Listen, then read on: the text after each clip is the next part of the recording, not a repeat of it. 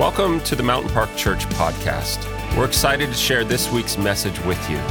Our mission is to allow God to work in and through us, and we'd love to hear your story of how God has been working in or through you. Email us at mystory@mp.church and tell us how God has been working in and through you. All right, everyone, great to be with you again. We are in our third week in the Gospel of Matthew, what we're calling Matthew, the King Jesus Gospel. More than any other gospel, Matthew was used in the first 200 years of church history. It was the most read, copied, studied book. And the reason for that is Matthew combines not just an understanding of what Jesus said, but the instruction from Jesus in how to live. So for the first 200 years of church history, when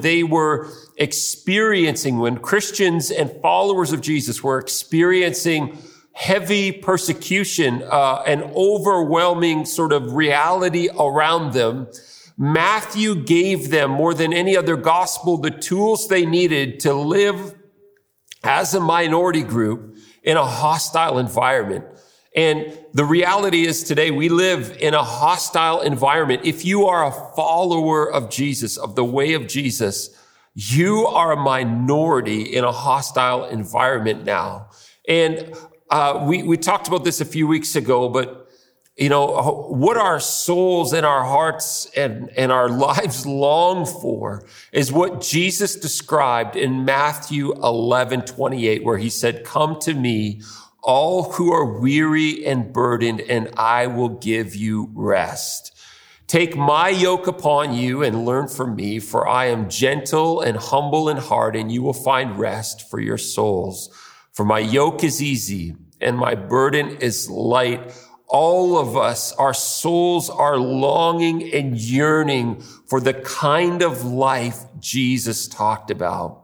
And in the book of Matthew, we not only get the words of Jesus as we see them in Scripture, but the description of how to live into those words, how to integrate those words into our very life.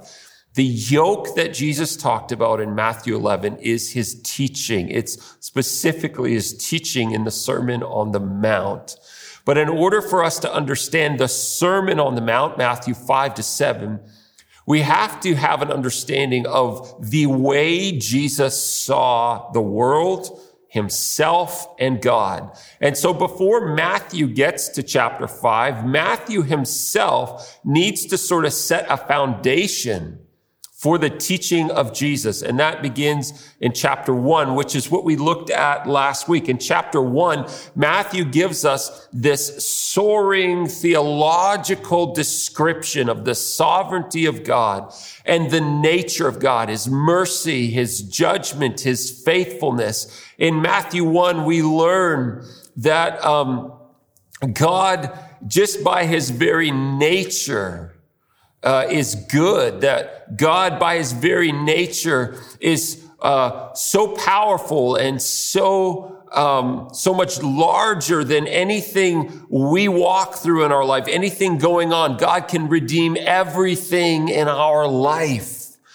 With every name in that genealogy, Matthew is giving an exclamation mark to the reality that nothing can stop God or his purposes for our lives. Not even sin, not our greatest weakness or our greatest failure. God can and does redeem all things for good for those who are following him, who trust in him. And so Matthew is giving this soaring picture of the sovereignty of God. What else do we learn in Matthew 1? That Matthew is saying what he's writing, number one, is the book of the Genesis of Jesus. Matthew's bringing us back to Genesis. We talked about that last week.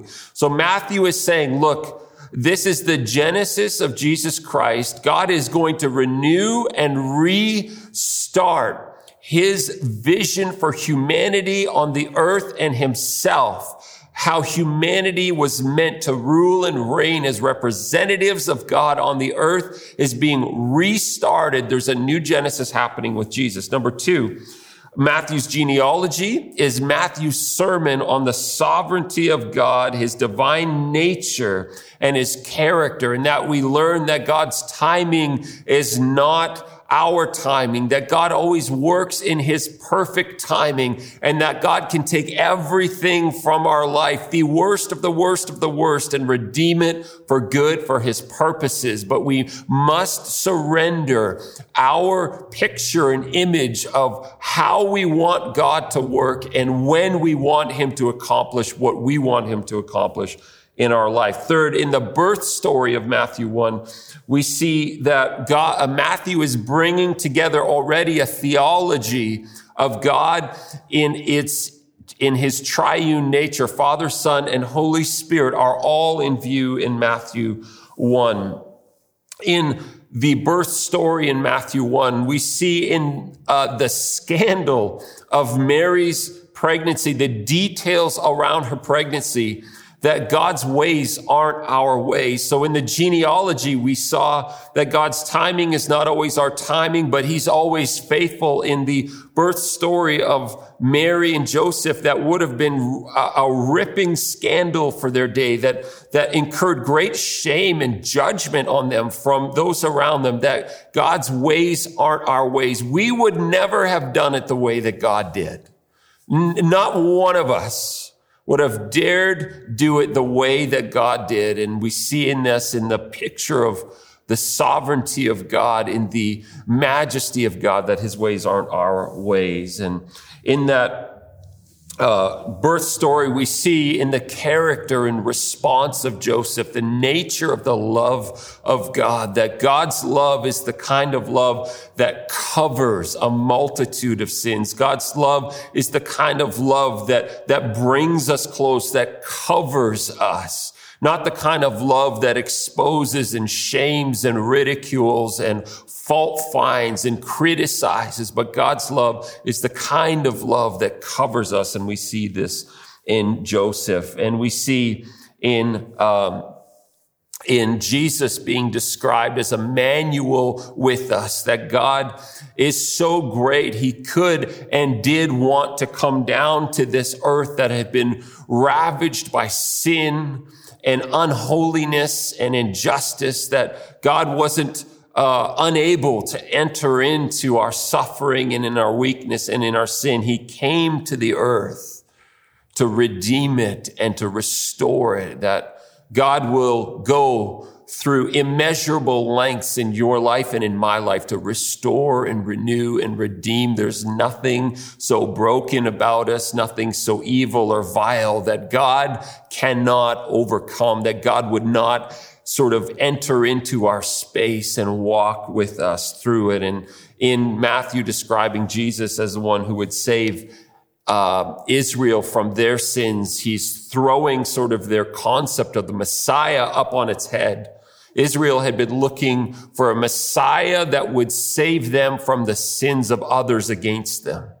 They were looking for a Messiah that would overthrow evil government, overthrow oppressive regime, overthrow the Roman government, a Messiah who would usher in a golden age for Israel as it related to the nations around them on the earth. And Jesus says, and Matthew makes this point very saliently, he says that he will save you from your sins. The thrust of the Gospel of Matthew and Jesus' teaching in it is that he has way more concern for what's happening in our heart than what's happening out there around us. And his invitation for us is to examine our own life before him, not ask him to bring justice and judgment and all of these things, righteousness to the people around us, but first and foremost, the call of Jesus in Matthew. And Matthew's point in that statement is that Jesus cares first for what's happening in your heart, not what's happening in the world around you. He would save Israel from their sins, not Israel from the sins of those against them. And I read this quote. I'm going to read it again from Charles Finney. This is a masterful and beautiful picture of the sovereignty of God, a subject matter that we're afraid of. In chapter 1, we see the nature and character and sovereignty of God on display. And in chapter 2, we're going to see in Matthew what happens when humans are confronted with God himself. That's what we're going to see in chapter 2. But I want to reread you this quote from Charles Finney. Speaking of why we fear to talk about the sovereignty of God, Charles Finney says this: they have been led either by false teaching or in some way to conceive of the divine sovereignty as an iron and unreasonable despotism. That means absolute power or tyranny. That is, they have understood the doctrine of divine sovereignty to so represent God. They think that it represents this tyrannical, dictatorial, all-powerful, ruling iron fist. That's how people understand sometimes the sovereignty of God. They therefore fear and reject it, Finney says. But let it be remembered and forever understood to the eternal joy and unspeakable consolation of all holy beings that God's sovereignty is nothing else than infinite love. Okay, again, God's sovereignty is nothing else than infinite love directed by infinite knowledge. This is that love that covers, that we see in Joseph's response to Mary. In such disposal of events as to secure the highest well-being of the universe, that in the whole details of creation, providence and grace, there is not a solitary measure of his that is not infinitely wise and good. This is the God that Jesus knew and trusted. This picture that Matthew is shaping of God in Matthew chapter 1 was the foundation for the life of Jesus that enabled Jesus to live the way he lived, that enabled Jesus to approach life and other people and himself the way that he did. So before we get into what Jesus taught in the Sermon on the Mount, we have to understand from Matthew what Jesus believed about God, how Jesus related to God. So let's just move into Matthew 2. I'm going to read just a part of it for us, and we're going to move on and just make some observations about this. Matthew 2. Jesus was born in Bethlehem in Judea during the reign of King Herod. All right. About that time, some wise men from eastern lands arrived in Jerusalem asking, "Where is the newborn King of the Jews? We saw this star as it rose, and we have come to worship him." So Matthew's presenting us with three sort of character representations here, with Herod, the Magi, and Jesus himself. Herod himself was religiously Jewish, but he was ethnically Arab. He was politically Roman. He was kind of a mishmash of all kinds of things. The Magi that are talked about here were astrologers. They were sorcerers, actually, that came from most likely Babylon. They were outsiders. And to the Jews that Matthew's writing to, the Magi were considered idolaters. They were considered sort of the low of the low, unclean, unfaithful, wicked men, really. So we have this picture that Matthew's painting of these three key figures. We see in the Magi, we see the outsider and the outcast, the sinner who's invited into the story. In Herod, we see the one who's in. Herod has the scriptures available to him. He is in the middle of this story. But his response to this new king who is born is very different than the Magi. And then we see Jesus himself in this picture. And in Jesus, Matthew's about to contrast these three different ways that humanity responds when confronted with God. The Magi respond to God under the power of his grace. Herod is a description of humanity responding to God under the power of sin.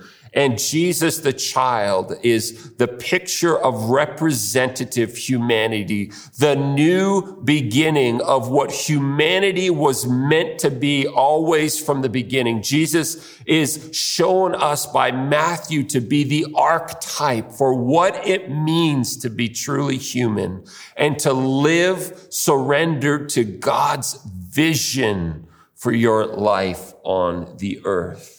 So Matthew 2 is giving us a picture of humanity coming to Christ in faith, as seen in the Magi, in rebellion, as seen in Herod, and what it looks like for Jesus, the child, to walk in total surrender and dependence on God.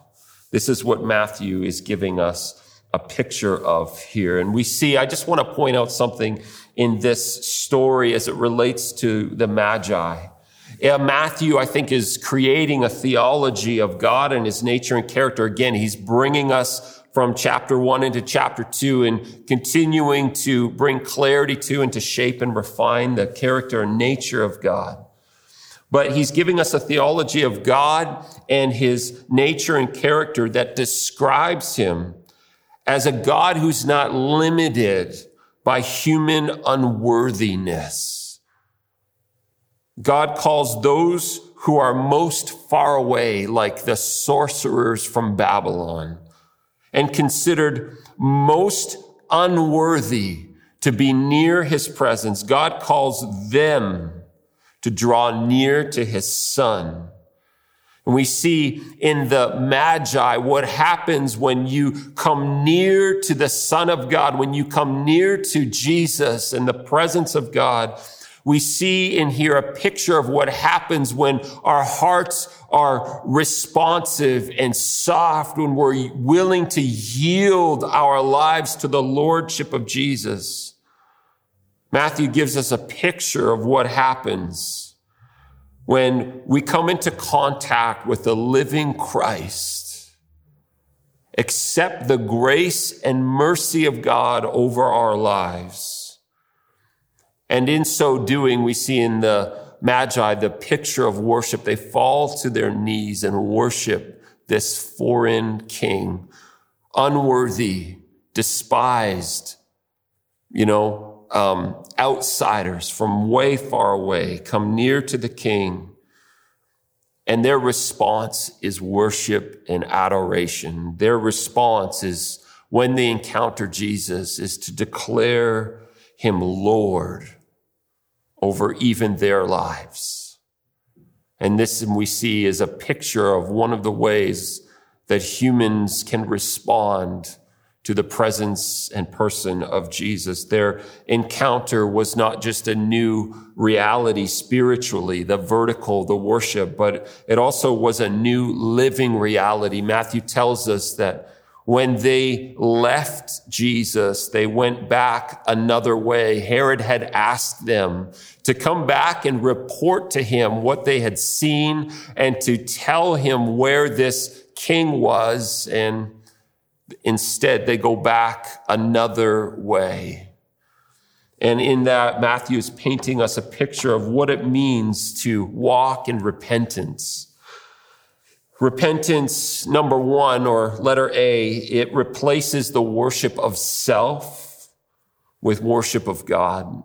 And two, it changes the way we think about our thinking. It brings us into God's way of seeing and viewing the world. It changes how we think about him and about ourselves and about others. Repentance is turning and going the other way. And this is what the Magi did in response to Jesus. And Herod, this man who's racially Arab and religiously Jewish and culturally Greek and politically Roman, we see what happens when humanity responds to Jesus out of our sinful, fallen nature.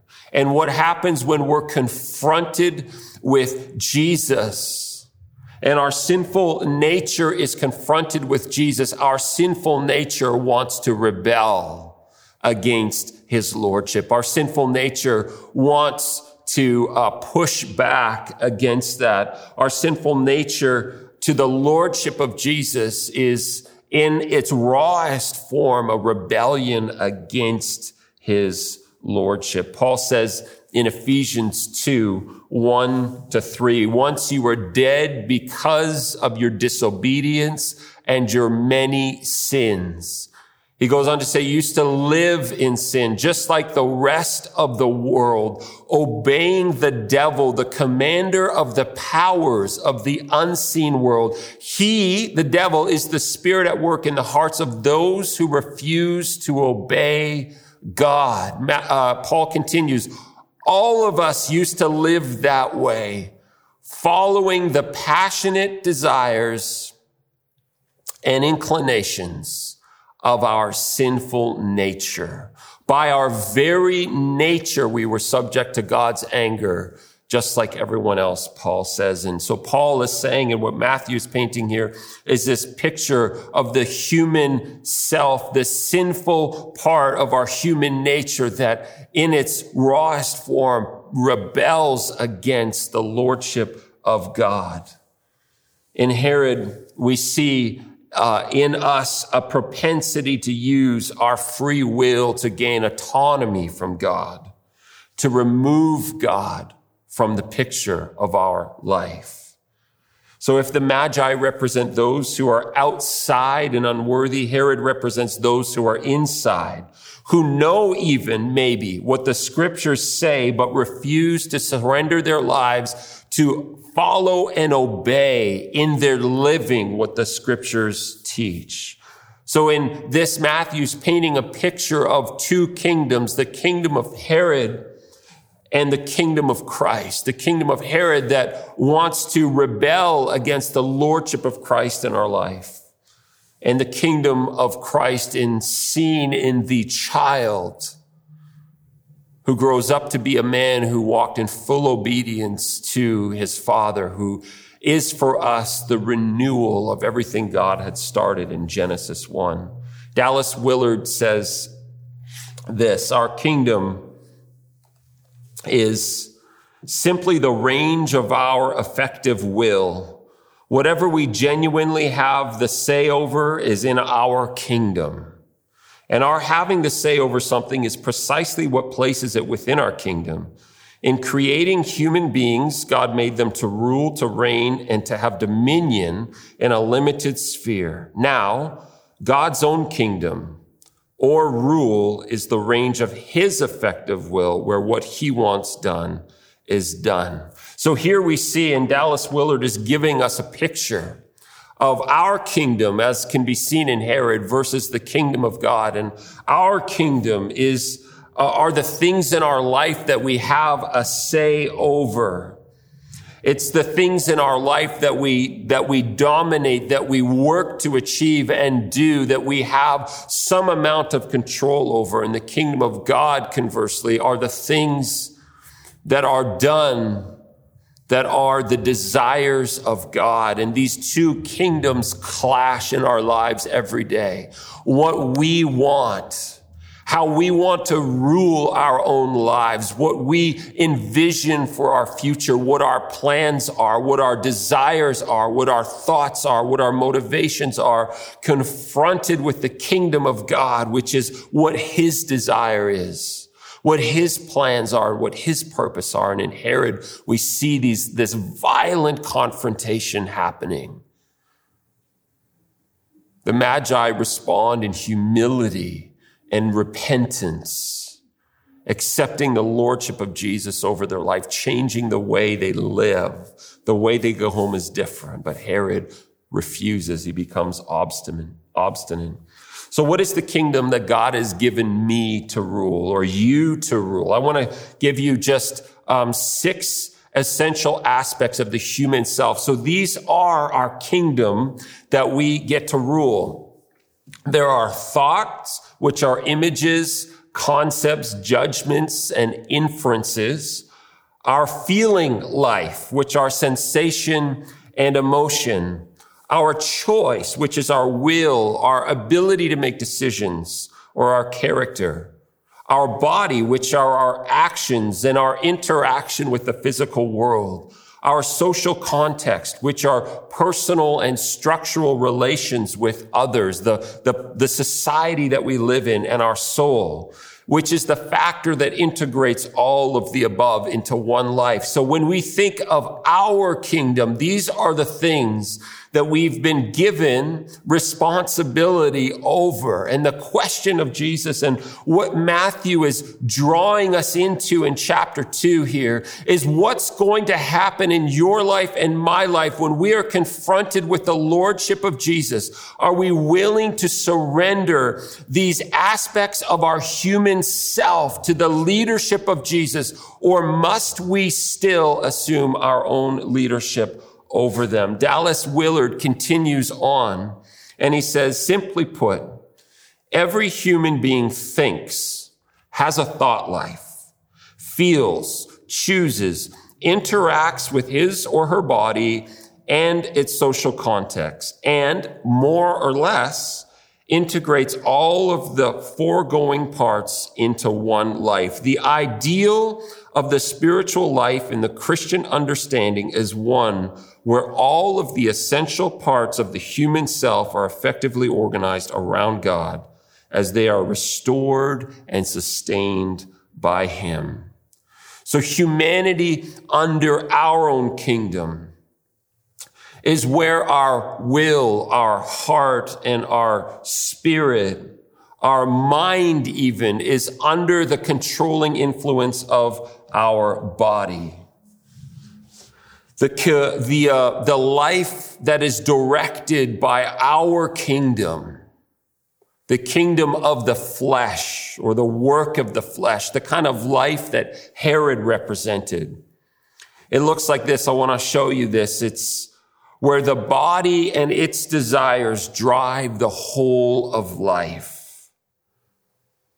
So from the top here, we see body, soul, mind, thought, feeling, spirit, heart, will, where the body dominates, where what we see and desire and want take a place of primacy and lordship in our life. This is what Paul was talking about in Romans 8, verse 5 to 8, where he says, those who are dominated by the sinful nature, the flesh, think about sinful things, but those who are controlled by the Holy Spirit think about things that please the Spirit.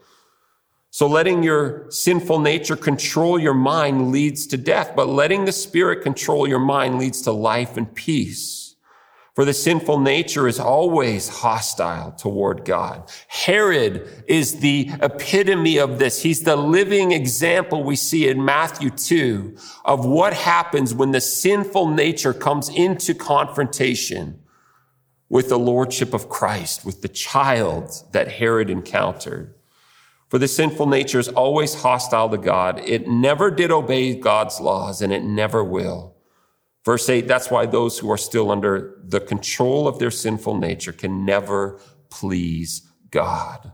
So humanity, when we are ruling our own kingdom, unwilling to surrender or yield to the kingdom of God, this is how our life is organized, where our body and our desires drive the whole of our life. Dallas Willard says that action and response, our actions and responses never only come from our will alone, but it comes usually from the influence of all of these things, these parts of ourself on it. Herod was ruled by a mind set on the flesh. And so what Paul is talking about and what Herod experienced was the mind here set on the flesh, as the flesh is the ruling dominant authority in its life. The mind is set on the flesh, which leads to death. Herod's response to Jesus, to the lordship of Christ, to Emmanuel, God with us, is revolt and rejection. It's rebellion against that. That's the picture that Matthew is painting with the Magi. We have surrender because of the grace and mercy of God. We have a humbling and repentance, and in Herod, we have a rebellion and a pushing back. But there is the picture of humanity that Christ gave us, which is humanity under God's kingdom. And Matthew bringing the child into our frame here in chapter 2 is saying, look, here is an example of God's vision for how humanity can surrender its kingdom to the kingdom of God and allow God to rule over it. The humanity under God's kingdom rule is the inverse now. And here we see that the body is on the bottom. God is on the top. It's the body that serves the soul that serves the mind, and the mind, the spirit, and the spirit, God. This is the life that is set on things above. As Paul said, it's life ruled from above, where what God desires and what flows from God is what is actually brought into and lived out in our life. This is what we see in the life of Jesus, the human Jesus that Matthew is giving us a picture of. We see what can happen in our lives when God calls us from afar, when God calls the unworthy, the distant, the foreigner to himself in the Magi. And there's humility and repentance. We can bring ourselves under the kingdom rule of God. And we see in Jesus this example of the kingdom rule of God, where God's lordship becomes primary, where it's God himself who then directs our heart and our will, our decision-making and our determination. And it's God who directs our thoughts and our feelings, not our flesh and our desire. Where it's God who directs our body even in how we live in this world in a very real way. The child Jesus in Matthew 2 is the new Genesis, the prototype, the example of how we today can live under the rule of God. And so Matthew is painting a theological picture of human nature now. What happens when human nature comes into contact with and experiences the revelation of divine nature? Chapter 1 is divine nature, the nature of God, the character of God, the sovereignty of God. And chapter 2 is what happens when humanity comes into contact with it. And the questions we're left asking are, how are we responding today to the lordship of Jesus Christ? We see as Matthew continues to trace in chapter 2 this experience of Jesus. I'm going to just pick it up in verse 12. After the wise men were gone, an angel of the Lord appeared to Joseph in a dream. Get up, flee to Egypt with the child and his mother. The angel said, stay there until I tell you to return, because Herod is going to search for the child to kill him. That night, Joseph left for Egypt with the child and Mary, his mother, and they stayed there until Herod's death. This fulfilled what the Lord had spoken through the prophet. I called my son out of Egypt. Herod was furious when he realized that the wise men had outwitted him. He sent soldiers to kill all the boys in and around Jerusalem who were 2 years old and under. Based on the wise man's report of the star's first appearance, Herod's brutal action fulfilled what God had spoken through the prophet Jeremiah. A cry was heard in Ramah, weeping in great mourning. Rachel weeps for her children, refusing to be confronted, for they are dead.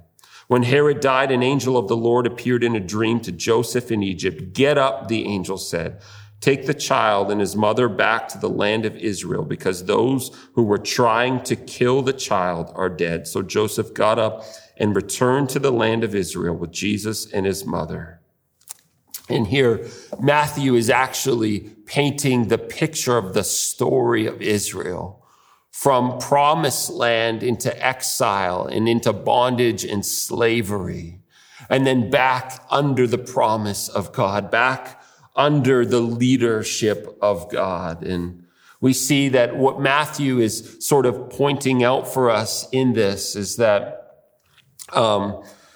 Jesus is the living example of how to come out of bondage, how to come out of slavery, how to come out of oppression, how to come out of our sinful nature and the bondage that we experience to sin and the kingdom of darkness, how to come out and under the lordship of Christ, back into the vision of God's life that he has for you and for me.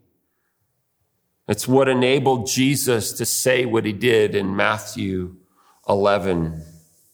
He was able himself to bring his whole life under the rule of God because of what he knew and understood about the nature and character and sovereignty of God. In Matthew 11, let's just jump back there. That's sort of where I started. It's where we're going to land here today.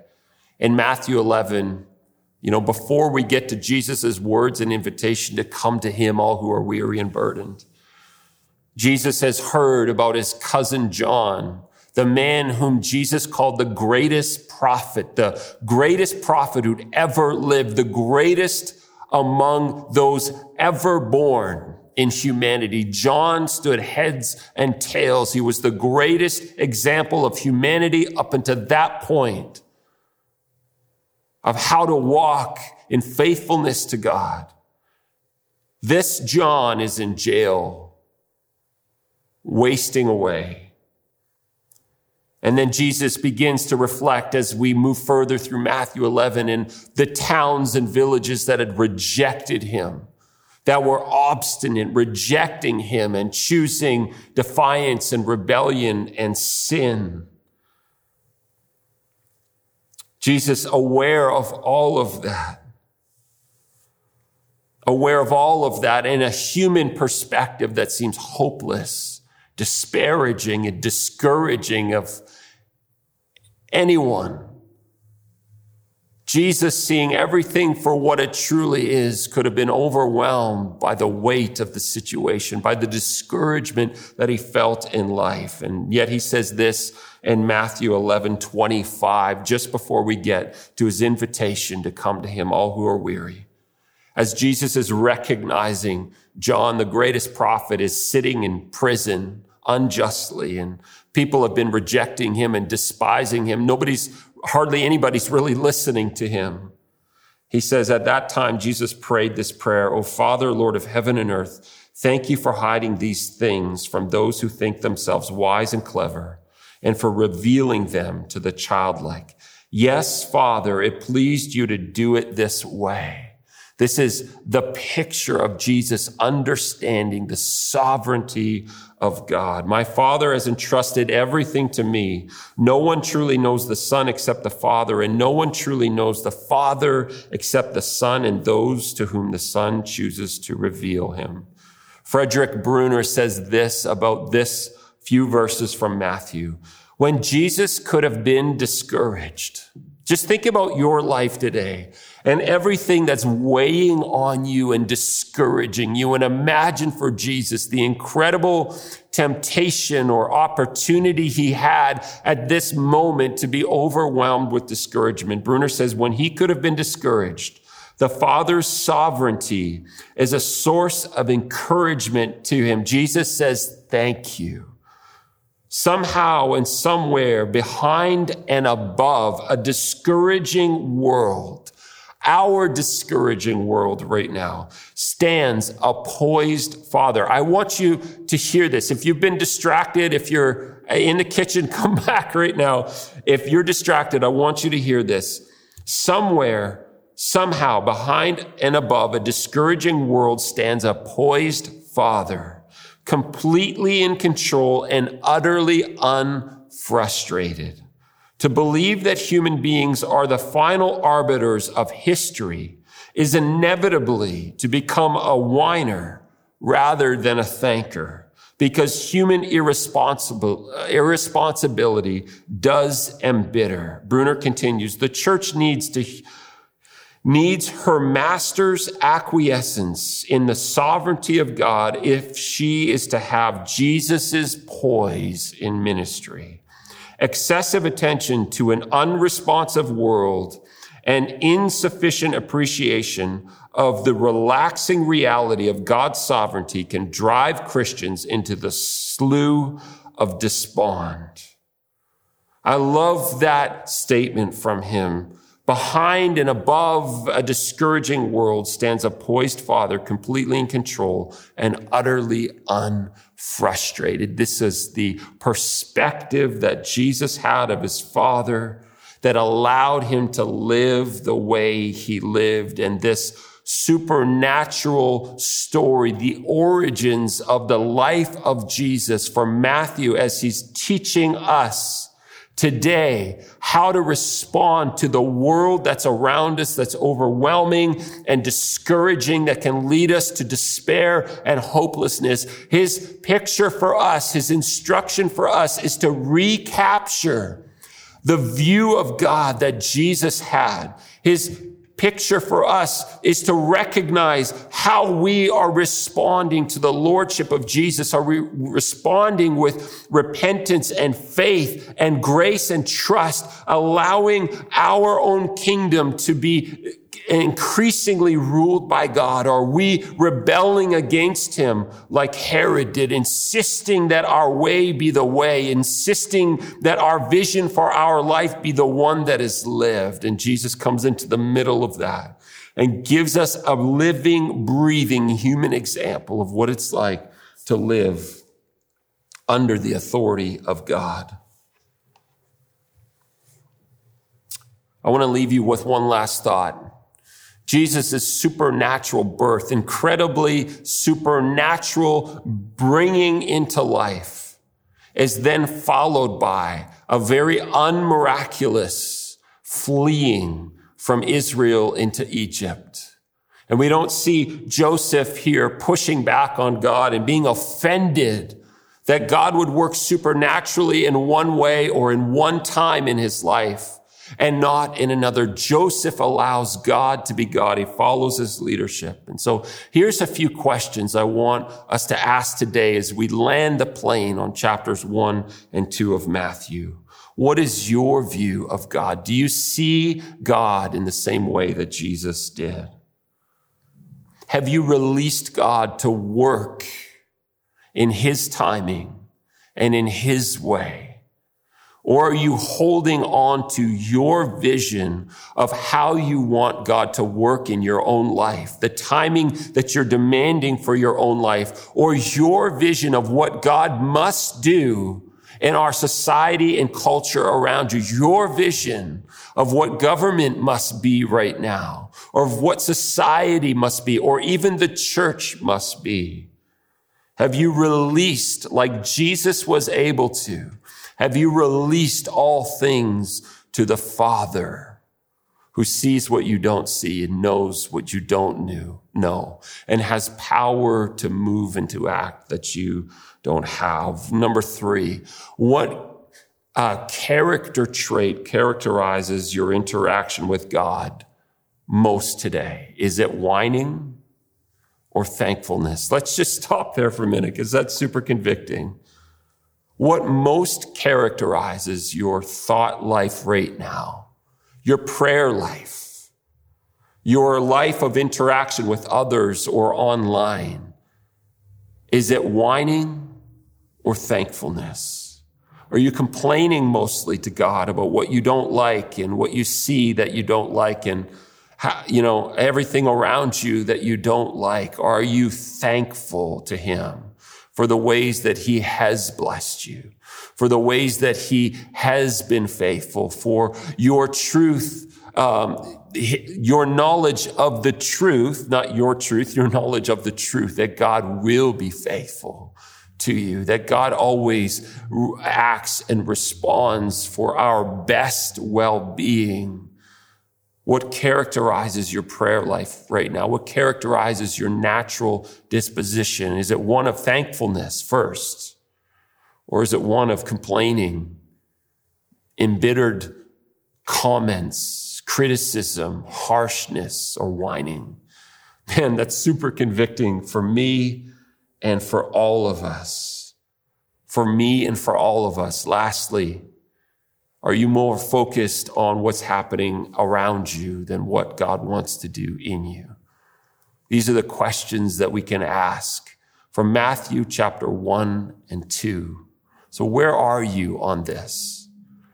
Where are you in relation to God? How is your heart right now?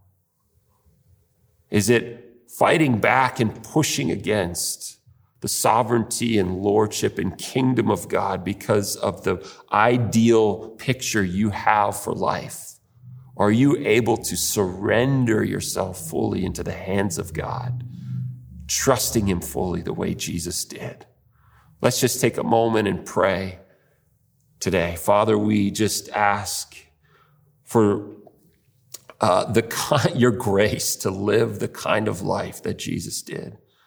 Teach us to surrender our thinking and our feeling, our wants and our desires to you. Teach us to surrender our kingdom to your kingdom. Teach us to surrender our vision for our life, our demands of what it must look like or what you must look like or what you must do or when you must do it. Teach us to surrender those, to learn how to trust you and see you, your sovereignty, your character, your nature, the way that Jesus did, so we can live the kind of life that Matthew describes here and that Jesus did.